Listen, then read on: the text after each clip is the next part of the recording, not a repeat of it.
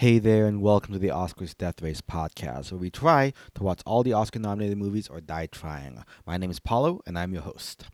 Hope everyone's doing well out there and that your death race is coming along well. For those who remember my house hunting saga from last episode, good news. My wife and I found and signed for an apartment that fits everything we're looking for, so that's one hurdle done. Hopefully that means I have a bit more time to watch some movies in theaters, though we have the whole movie situation to sort out, but that's future me's problem. Now, as far as the death race goes, I've watched about another 4 this past week. The 4 we'll be covering this week's episode, the animated feature films. That puts me at 23 out of 38 feature films completed, with 15 features and 15 shorts still remaining for 30 total. There was some news also this week that some films are going to be coming to digital, at least here in the US. Drive My Car, the Japanese international nominee that's also nominated for Best Picture, Director, and Adapted Screenplay, got picked up by HBO Max for a March 2nd release date. Also, presumably releasing on digital that day is Licorice Pizza, which up to this point had not been available online in any form since its physical media release is about 2 weeks later on March 15th. And also on March 2nd, we should also be expecting to see West Side Story coming to Disney+. So as such, I'm actually going to be going ahead and adjusting the schedule a little bit for the rest of the season. Since this coming is the long President's Day weekend, it'll be one of the few weekends in the next month when I'm not moving stuff and I don't have other plans. So I'm going to be planning on trying to watch stuff in theaters that wouldn't be available otherwise. Namely the two, now mostly those two Afro-American films plus the two international films, Parallel Mothers and The Worst Person in the World. But given the recent pickups or dates given for these films to come to digital, I'm actually going to rearrange those a little bit since I don't need to rush to see those. I'm still going to watch the two international features and also throw in Lunana, a Yak in the Classroom, which is online, which I wasn't sure I was going to have time to watch. So next week will be those three international films. Again, Lunana, Parallel Mothers, and The Worst Person in the World, alongside my thoughts on Flea, Being the Ricardos, and Spencer. The week after, in the first week of March, we'll be going to the more technical nominees, most of which are available online, though Serrano is going to be coming out on theaters this coming week, actually. But actually my work is asking us to come in on Thursday for a happy hour, and the Angelica Film Center is right around the corner, so I figure why not pop in afterwards to catch the movie. Then the second week of March, we'll do Licorice Pizza and Drive My Car at some point, as well as hopefully some of the short programs from the IFC, and I believe those will be coming out in the next week as well. And then the week after, around the 14th of March or so, will be the week I try to cover the documentaries, all of which would be available online. That's also the weekend I'm tentatively moving apartment, so pray I find some time to be able to do all this. Now, while I'm working on my own death race still, as of the recording of this episode, there are 23 individuals on the OscarsDeathRace.com website who have completed their race, 20 more than last week. As always, we want to shout out everyone who's completed the race in the community, so congratulations to Hector3939, Ezra Fitz, Baby Annette, Eldorado, Original Song is Dumb, I can't help but agree with that username, Kath Lizzle, Sebado, BMac Murray, Cabezahead, Unclear, Enya Survivor, Marianist, Kilua Lightning Bolt Emoji, MB Bananas, Jeff, Sandwich Spy, Kathy Heart Emoji, the Nico NG, Jehehe38, and Almo WBS. Congratulations again to everyone who's completed the race so far. According to OscarsDeathRace.com, 572 people have signed up to compete in the race. So if you're still working on it, you've got company. And again, shout out to Ford versus Ferrari on Reddit for setting up the site. Make sure if you can support them on Coffee, which you can find linked at the bottom of their site. All right, moving to this week's episode. We're going over possibly my favorite category in the whole Oscars, Best Animated Feature. Now, if movies are supposed to take us places in the world we've never lived in before, or have experiences we wouldn't have in real life, I think animation is the zenith of that goal. After a while live action certainly can transport us to new worlds, it's still to some degree constrained by having to be set by the limits of the real world. In animation, you can stretch and squish your characters however you want. You literally build worlds around them in whatever, limited only by the animator's imagination. And yeah, perhaps it's my longtime appreciation of animation in all its forms, from Japanese anime to stop motion masterpieces. But I always find the work put out to be some of my favorite. It's really a shame, that the category is perennially seen as a kids category, with many anonymous Academy voters confessing to usually just going with what their kids like the most. Added some questionable nominations over the years, when some excellent artworks that could be nominated were right there and were just ignored. And this category really does get the short end of the stick, and even among animationers, kind of tends to be ignored just because how non-seriously it ends up being. Now, this year, as I mentioned this last episode, we have a first. Out of the 5 animated feature films nominated, 3 of them are a Disney studio. Raya and the Last Dragon, Encanto from Walt Disney Animated Studios, and then Luca from Pixar. In the past, it's always only been 2 of the 5 nominees from Disney and its subsidiaries, though looking a little bit closer, someone pointed out to me online that, the reason for that was that there actually weren't more than 2 competitive films in a given year, the only possible exception being 2016, when Finding Dory was nominated. Now, whether you think Disney dominating this category is good or bad is an entirely different conversation entirely. I definitely know there were some films out there that, probably could have been nominated that weren't just, due to just not simply being in those spots here. Now, in addition, we have one film from Sony Animation, Mitchell's vs. the Machines, which is currently on Netflix, as well as our triple threat this year, Flea, an animated docudrama from Denmark that won the World Cinema Documentary Competition at Sundance in 2021. For this episode, we'll go in release date order. So, starting off, we're going to go with, and also go by studio. So, we're going to start with the Disney films first, get those out of the way. That means we're going to be starting with Raya and the Last Dragon. Now, Raya is the 59th feature film from the Walt Disney Animated Studios, released both in theaters and via Premiere Access on Disney Plus, so an additional $30 fee, on March 5th. It is co-directed by Don Hall, who directed Academy Award winner Big Hero 6 and Moana, as well as Moana, and it's also directed by Carlo Lopez Estrada of Blind Spotting fame. It was co-written by Adele Lim of Crazy Rich Asians fame, as well as Queen Win. The story follows Raya, a princess from the world of Kumandra, a world where dragons once lived but have since been splintered into 5 separate kingdoms. Notably, the world of Kumandra is based on various Southeast Asian cultures and countries, another first for Disney. Raya herself is voiced by Kelly Marie Tran of Star Wars fame, with the dragon Sisu being voiced by Awkwafina, and Gemma Chan, Daniel Day Kim, Benedict Wong, and Sandra Oh are other cast members as well. On Rotten Tomatoes, it is certified fresh with a 94% critics, 97% audience score, and the Letterboxd it sits at 3.5 with 215,000 viewers. Now, in my circles, there was a lot of hype for Raya when it released. If you've listened to the last season with Minari, or on my box office podcast with Shang-Chi this past year, you'll have heard how, from my perspective, the Asian American community was really excited to just have more representation, especially for Southeast Asian variety, since most of the big films out there lately have been mostly from the East Asian perspective. Now, so as a result, I was always going to have a bit of a soft spot for the film being a Filipino American. And, there's certainly some critiques of the film on that front. While Kelly Marie Tran is Vietnamese American, and originally was supposed to be Cassie Steele, who was Filipino Canadian, I believe, most of the rest of the voice cast is actually East Asian without a lot of Southeast Asian representation. I also saw the critique that that while it is a Southeast Asian inspired world, it wasn't as cultural specific as other films, such as Encanto, which we'll talk about later, being very Colombian, or Shang-Chi being very specifically Chinese. Instead, Kumandra is a mashup of Filipino, Thai, Vietnamese, Cambodian, Laotian, and many other cultures as well. Everything kind of all at once without having anything in specific. Yes, the hat is from Filipino hat. The architecture may be Thai, for example, but the fact that these kind of get hotspots and not distinguished from each other, kind of from some people's perspective, and this is a valid perspective, I think, could be seen as a form of erasure. It wasn't even the case where you could say, okay, this, of the 5 countries in Kumandra, this one maps to the Philippines, this one maps to Vietnam, this one maps to Singapore, and so on. It's all kind of melded up together. There wasn't even that much distinction between the countries beyond their environment, nothing really culturally.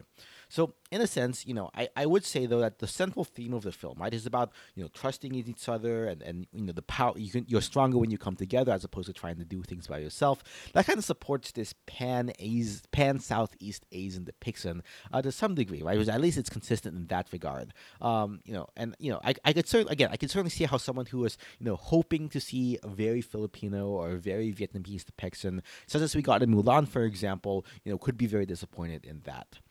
That said, again, given the theme of unity and whatnot, it's really hard to get mad at a theme of bringing people together. Even if granted the theme was very heavy-handed in its delivery with super predictable plot beats. Now, the other thing that kind of bothered me about this setting, right, is that, it didn't really need to be a South Asian setting for the plot, right? Now, in a hypothetical parallel universe where instead of a Southeast Asian culture, they picked, South Asian setting or one inspired by African culture like they did Moana, the Polynesian and Pacific Islanders, or even Native American cultures, or other places in Latin America, right? Like if you kind of had like a mismatch of all of these geographically close to each other regions, but still have distinct, but kind of all melded together without anything standing out. At the end of the day, I don't think anything fundamental about the story would need to change, right? Maybe Sisu isn't a dragon per se, but some other mythological being, right? Maybe the clothes and weapons and martial arts are different. Maybe the food and the names are different.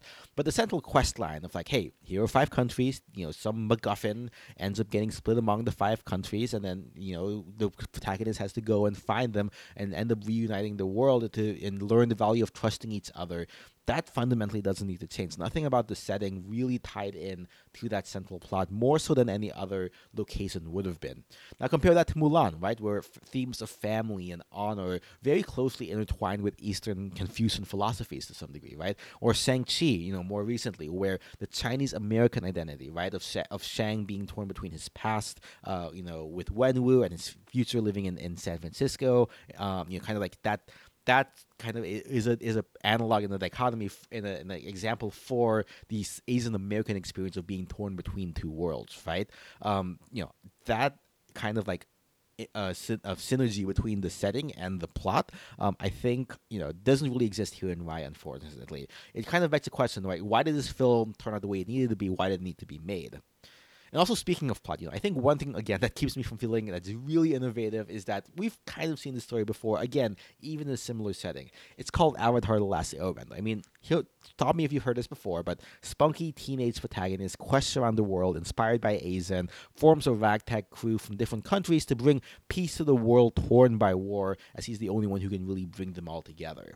When we look at it like that, Raya unfortunately ends up on the short end of that comparison because, Avatar: The Last Airbender is firstly just that good, but secondly, because it's like a 3-season television series, it has the space to breathe with the plot, with better character development, with better world building, right? And for better or worse, when you're trying to compare a 2-hour movie versus a 3-season show, you can get a lot more out of the 3-season show, right? And it's unfortunate for Raya that I kind of have that in my head. But when they're kind of shuffling off from plot beat to plot beat every 15 minutes from country to country, which again, things we've all seen before, it's hard to really see it as being truly innovative, at least on the narrative front.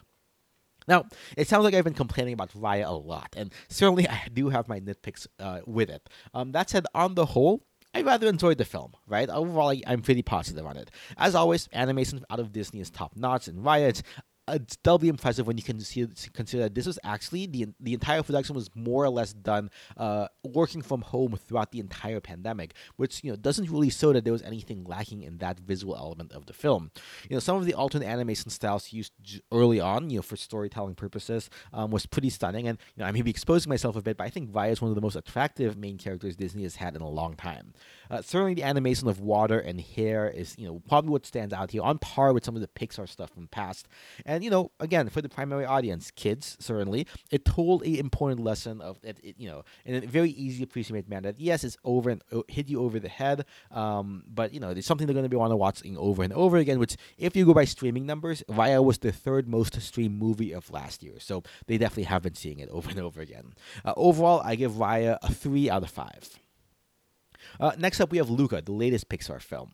Now, this was released on June 13th, and it was a Disney Plus exclusive, released for free, so no additional premiere access fee. It's a featured directorial debut, rather, of Enrico Casarossam, who's a Pixar director of the short film La Luna. This one tells the story of a sea monster boy Luca off of the Italian Riviera, who, alongside his friend Alberto, infiltrate a human town of Porto Rosso for a summer of fun. Luca and Alberto are voiced by Jacob Tremblay and Jack Dylan Grazer, respectively. It has a 91% from critics on Rotten Tomatoes, 86% from audiences, and on Letterboxd has a 3.9 out of 424,000 viewers. So, Pixar has always had a sign, compared to the Disney animated studios, and a bit of prestige around the name when it comes to award season, right? They've won 11 Best Animated Features with classics like Finding Nemo, Wall-E, Up, Ratatouille, Inside Out, Coco, and most recently Soul. Being frank, I don't think Luca is up there to those classics there, right? Like, while I think of Pixar films, the word that comes to mind is whimsy, right? It's taking worlds and situations we thought we knew from everyday life and kind of having us imagine a different take on them. What if bugs and toys or cars could talk? What if monsters under your bed were blue-collar workers? Or what if the emotions in your head piloted you like a Gundam mech? Even in the most recent movie before this, Soul, had us question the very nature of existence and souls and purpose, right? Presumably, I'd imagine the log line for Luca is something along those lines of, what if you explore the idea of friendship, right, and in childhood on the French Riviera through the lens of sea monsters who can turn into boys? Now, certainly it seems to be a very personal story for the director. He grew up, in Italy after all, but I still wonder, what's the takeaway of the film? Presumably there's something about, moralizing about, you must embrace the unknown and don't listen to Bruno, not talk about Bruno, but don't listen to Bruno. That's a different movie. Don't listen to the Bruno in the back of your head telling you that you can't do it, right? But I think it's still lacking kind of that transcendental something that makes Pixar, right? At least narratively, right? It certainly plays out like a very typical coming of age story, which we kind of expect a little bit more out of Pixar beyond the typical coming of age story at this point. In fact, I definitely get more than my fair share of this. Is basically just a young male version of My Little Mermaid, or The Little Mermaid to some degree, makes you a little bit of Finding Nemo.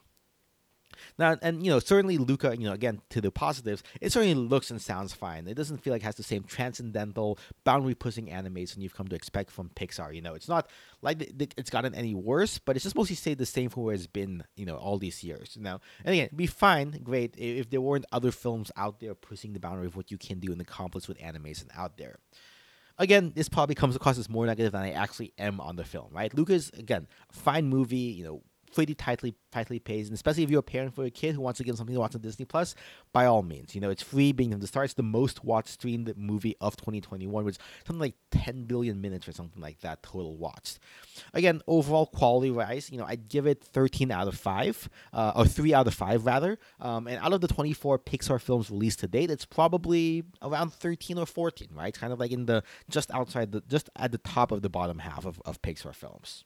So, yeah, that's Luca. I don't really have too much more to say about it. Again, just a fine film. And finally, we get to the most recent film, Encanto, which, along with Flea, is nominated for 3 separate categories. Animated feature, of course, as well as original song from Dos Oruguitas, written by Lin-Manuel Miranda, and original score. Encanto is the 60th animated feature of the Disney canon, and is co-directed by Byron Howard and Jared Bush, both who worked on Zootopia, as well as Therese Castro-Smith, who wrote the screenplay along with Bush. On the musical side of things, the 8 original songs were written by Lin-Manuel Miranda of Hamilton and In the Heights fame, with a 27-piece score composed by Germaine Franco, who is the first woman to ever score a Disney animated feature. It's set in Colombia, and the story follows the Madrigal family, led by their abuela, through the eyes of granddaughter Mirabel Madrigal. The Madrigals, 50 years ago, mysteriously were saved from an armed conflict through a magical house, Casita. With their house comes magical powers as they come of age, all of them getting a different power except for Mirabel. One day, the magic of the house is weakened and threatened, and it's up to Mirabel to try and save her family and the magic. Mirabel is played by Stephanie Beatrice, best known for Detective Diaz from Brooklyn Nine-Nine. Rotten Tomatoes has it at 91% from critics and 93% from audience, with 3.7 out of 396,000 viewers on Letterboxd. So, again, mostly I've been starting off my nitpicks. I'm going to try to start positive for once. Obviously, the music here I think is the strongest part of the film. Right, it's a very musical film. There's a reason that we don't talk about Bruno has become the number one song on the Billboard charts, with a lot of people loving Surface Pressure as well. Now, Dos Orguritas is the song nominated for best song, but that's likely due to it being that really typical balladist emotional song that generally gets nominated for these sort of things. I'm sure if they had known that Bruno would break out, they would have gone with that. In any case, at the very least, the music is an integral part of the story as a Disney musical. Again, there's that traditional of Broadway. I don't quite think this is quite structured like a Broadway play per se. There definitely are elements of it, but it doesn't feel like something I would have expected to see a Broadway adaptation of, if you know what I mean. But of all the films I have seen in the original song category, it does make the most use of the song within the plot of the film. So I think kind of deserves it on that, and I think it deserves it on that merit as opposed to just a song playing over the credits. Now, animation-wise, as always, again, Disney is at the top of the field. So the real question is how much do they outdo themselves? Again, kind of like Luca, they don't really push too much, but there certainly are moments that pop. I will say, when it comes to the clothing animation, I think it's probably the strongest. Some of the animation of the sand they had was just like a whole nother level of the physics engines that they've kind of developed for that. But yeah, I think there are definitely some pieces that stand out. But others are kind of like what we've come to expect. I think compared to Raya, no, this one leans a lot more into the cultural specificity of Colombia than, again, being a mismatch of generic regional tropes. Some things I've seen from discussion online, they use miércoles as a polite form of mierda, which is like a swear, or they use, the specific foods, as arepas that are there, or the clothing, which is traditional clothing, right? Even the diversity of skin tone among Colombians, the team really went deep and did their research, and this is truly set in the real world, as opposed to a world merely inspired by the real world, right? And the background of Colombia plays a role here too, right? I mentioned that it started off with an armed conflict as kind of the instigating element event for the entire film. That's a reference to the kind of long history of violence within Colombia, unfortunately, and kind of like the isolated nature of mountain villages leading to like these unique cultures of that are kind of cut off from each other. Again, that's kind of like the idea of this Encanto, or enchanted place that kind of grows up around this little community. Now, moving to my nitpicks of the film, I think the narrative is where it feels a little bit too overproduced, or a little bit too convenient, right? And at the same time, a little bit too insular, right? Like with Raya, we kind of rush from scene to scene with Mirabel interacting with this member of the family or that member of the family, and you have a song about what's troubling them, and they get some sort of resolution, right? In that sense, it's kind of Broadway, but there's no real the overarching narrative it feels kind of weak for me, right? It doesn't really do a lot of terms of giving us that satisfying narrative. It comes to a head, as spoilers again. They lose their powers as the magic goes away, and they have to learn the lesson of loving family, no matter how imperfect they may be or how much they seem to be lacking. Right? I know a lot of people have issues with Abuela for being pretty mean and unsympathetic throughout the film, and I certainly appreciate it on an intellectual level. Her characterization and where she's coming from and why she has that, and that's part of what the film's resolution is kind of showing her perspective. But it is kind of yada yada through that, frankly, and like when right at the climax, it's there. They lose it, and they have to face it, and then it feels like less than 5 minutes later, the movie's done with rolling credits. Like that's a very sudden ending for me, at least. I feel like they were trying to cram, like they hit 90 minutes and like, oh crap, we have to finish the film. Let's give them a happy ending, and there's more to the story, which you'll have to just imagine on your own, right? I feel like they're trying to cram too much in the themes into sort of a runtime. Like, okay, for example, Abuela goes on and on about how we have to help this community, we have to give back to this community and help this community, right? We never really see how they're helping the community beyond Luisa carrying donkeys and the mom, like, healing people with food, right? Like, just how integral are the madrigals to the family, right? Like, is it the mountains that pop up when Casita pops up that protects them from outsiders, right? Like, what is it like being like in an insulated community, right? And why should we care, right, that this magic disappears, right? I mean, yes, obviously, for the characters, it's important that something they've known their entire lives have gone away, right? But I still really never really got invested. It's like, okay, the magic is suddenly there and then it's taken away, and you didn't do anything to earn the magic in the first place, right? So what did they do to earn this magic back, right? And that I don't think was really ever fully answered for me. Where did the magic come from, right?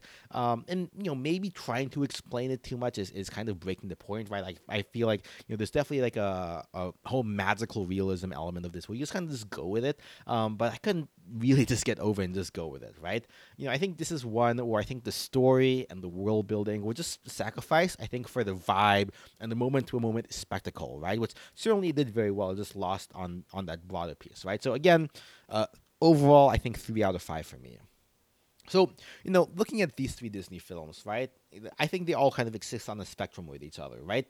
With Encanto and Raya on different ends on most things, with Luca kind of being the most average, right? So, for example, if you're looking at who had the strongest, kind of the strongest ending versus beginning, I think Encanto had a really strong beginning, right? In setting everything up, all the musical numbers to get everyone, invested in the mystery and in who the family is. But again, it kind of rushes the ending at the end, right there.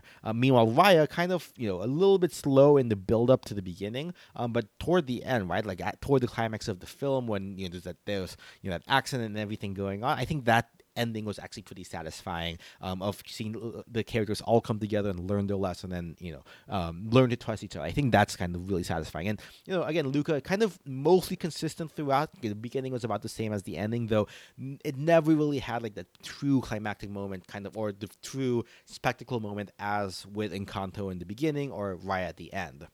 Now, again, on a scale of spectacle to narrative, Raya is the most satisfying with a clear, if heavy-handed, beginning, middle, and end progression. Encanto, again, not quite the strongest, but it did have the strongest moment-to-moment, moments of color, moments of vibrancy, which Raya kind of lacked. And Luca, again, came somewhere in the middle. In terms of animation, all pretty fine. Disney and Pixar standard. Nothing exciting compared to the things we've seen for the past couple of years. And I think that one other thing that's kind of worth noting out, at least two, and maybe all three, depending on how you interpret the character of Isabella Madrigal, from Encanto. At least most two or three of these films, had some form of queer representation, right? You can't tell me that Raya and Namari were not flirting with each other. And Luca is basically, as I've seen him floating around online, calamari by your name. So yay for that. Even if Disney can't be Disney, is just being Disney and couldn't out and confirm it canonically, really. So yeah, those are the three Disney films. Now, of course, there are two more films in this category to go over. We'll go over Flea really quickly. I'm going to talk about it a couple more times over the next couple of episodes. But again, is again nominated for animated feature as well as international for Denmark and best documentary feature. Follows the story of an African refugee, Aminat Nawabi, kind of confessing a story that he had, a secret he had from 20 years ago as a refugee. It's directed by Jonas Poher Rasmussen, produced by Riz Ahmed and Nicolas Coster-Waldau. It premiered at 2021 Sundance Film Festival Wonder World Documentary Award and was released theatrically December 3rd, 2021. Critics have it at 98% on Rotten Tomatoes, audience is 94%. Letterboxd has it at 4.1 with 26,000 viewers. So we'll come back to Flea, and I think like the actual structure and story of Flea itself in future episodes, right? But I think today I want to focus on the animation of Flea. And I think, whether you think Flea should win animated feature will, I think, define how you think about this category in general, right? I think that, I will admit, I think of these 5 films, Flea probably has the best narrative, the best story, the best subject matter, the best themes with regard to refugees, LGBT representation, and all that, right? Like, I think all of that is in Flea's favor to be, arguably the best film nominated within this category. Now, that being said, I don't think it's the best animated film this year. Emphasis on the animated, right?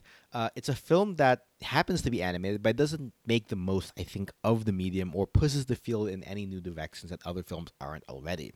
At its core, it's basically a rotoscoped low frame rotoscoped rendering of what Amin describes in his retellings. Where other films, in this category are going off of the 1s or 2s maybe, which again 24 frames per second. Every different frame or every other frame has a different drawing on it. For here it's like they're animating on the 4s or even the 6s, right? Which is every 4 frames or every 6 frames. Hence the very low frame count. Not sure there's an argument that this film could have been done. Not sorry, there is an argument this film could have been done not in animated only, couldn't have been live action. His child version, you need to get a really good child actor, which maybe they couldn't find, and they had to do it in animated to depict this. Maybe having it be his memory, right? Maybe having it be, hey, this is like the contrast of like an animated style against a very serious subject matter or something. Maybe the flashback moments meant to show the horrors and emotions he faced on his journey, right?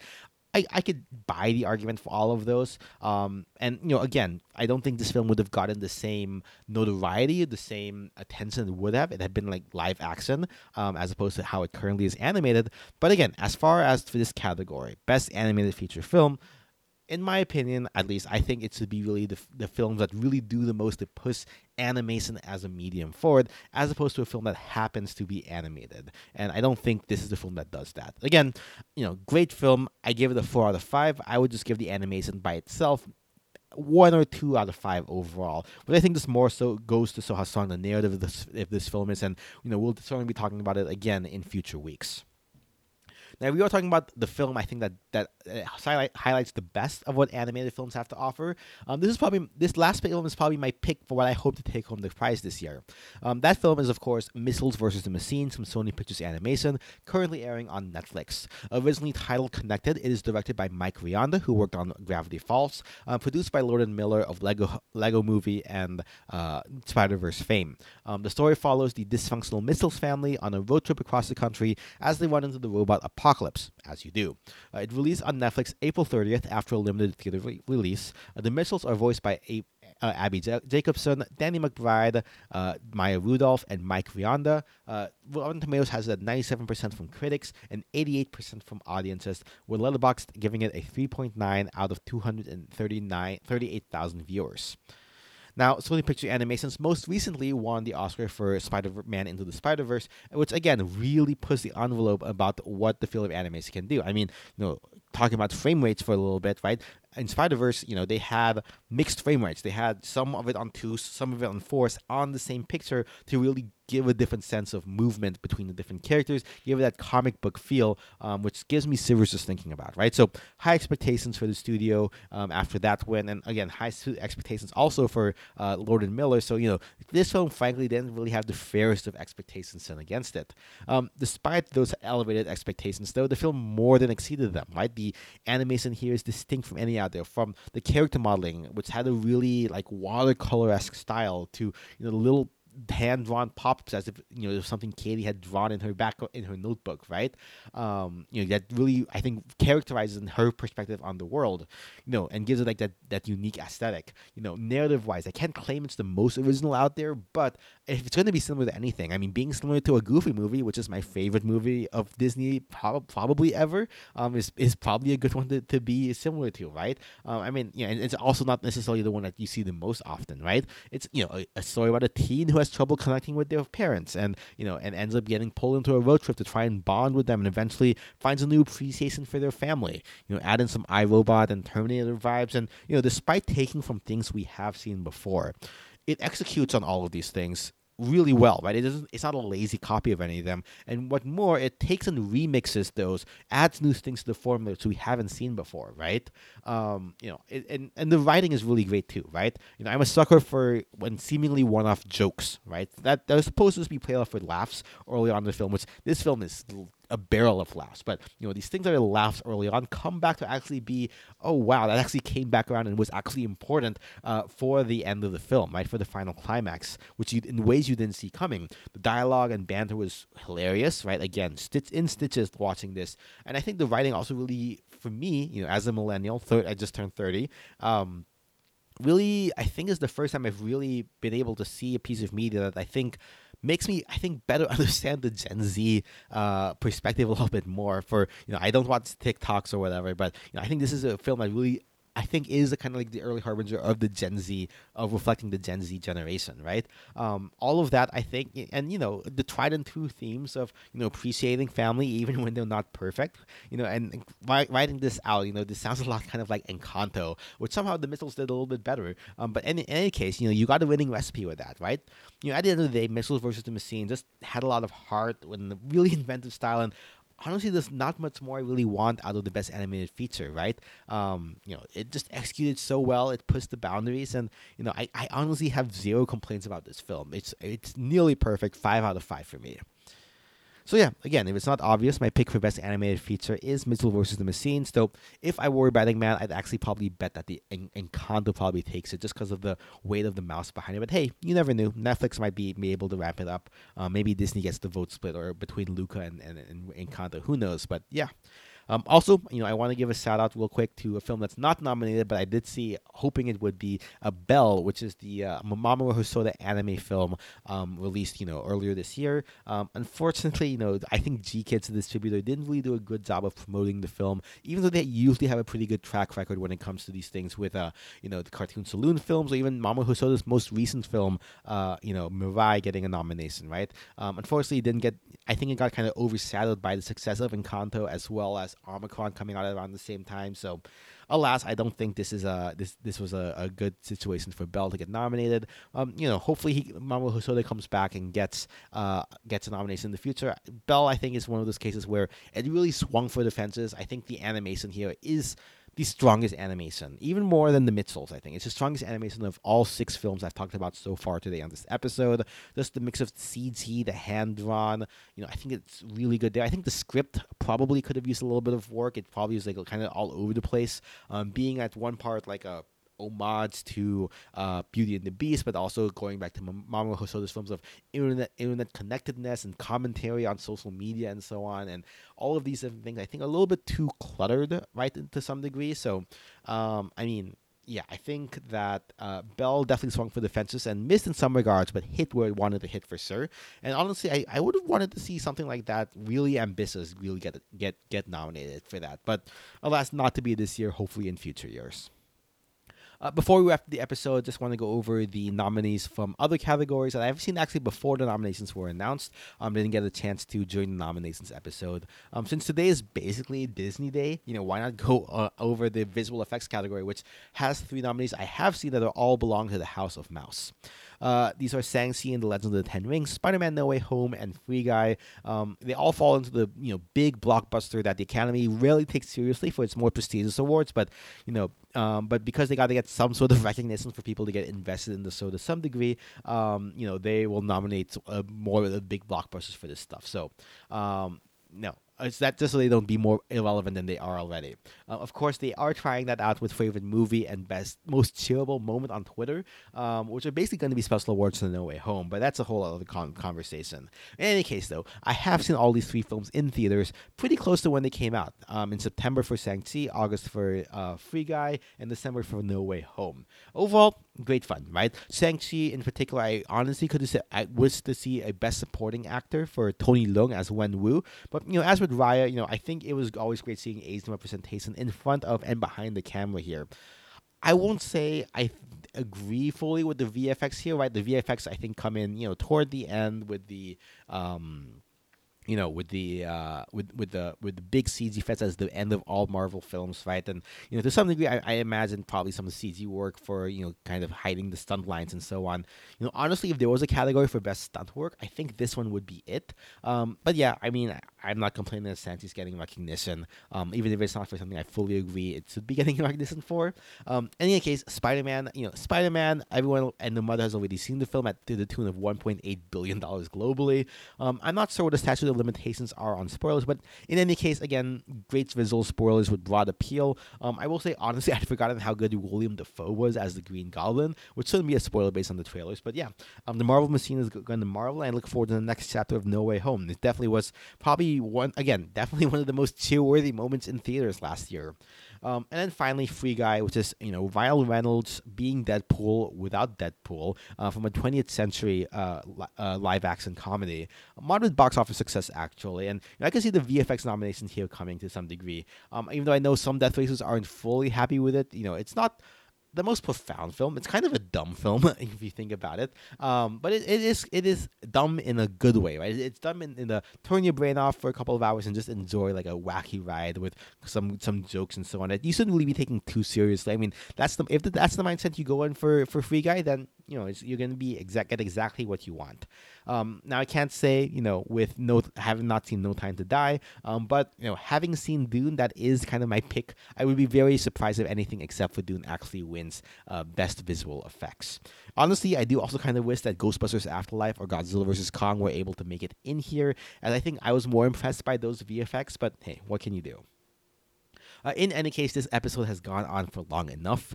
Next week, we'll be talking about the international nominees as well as some acting nominees I've already seen.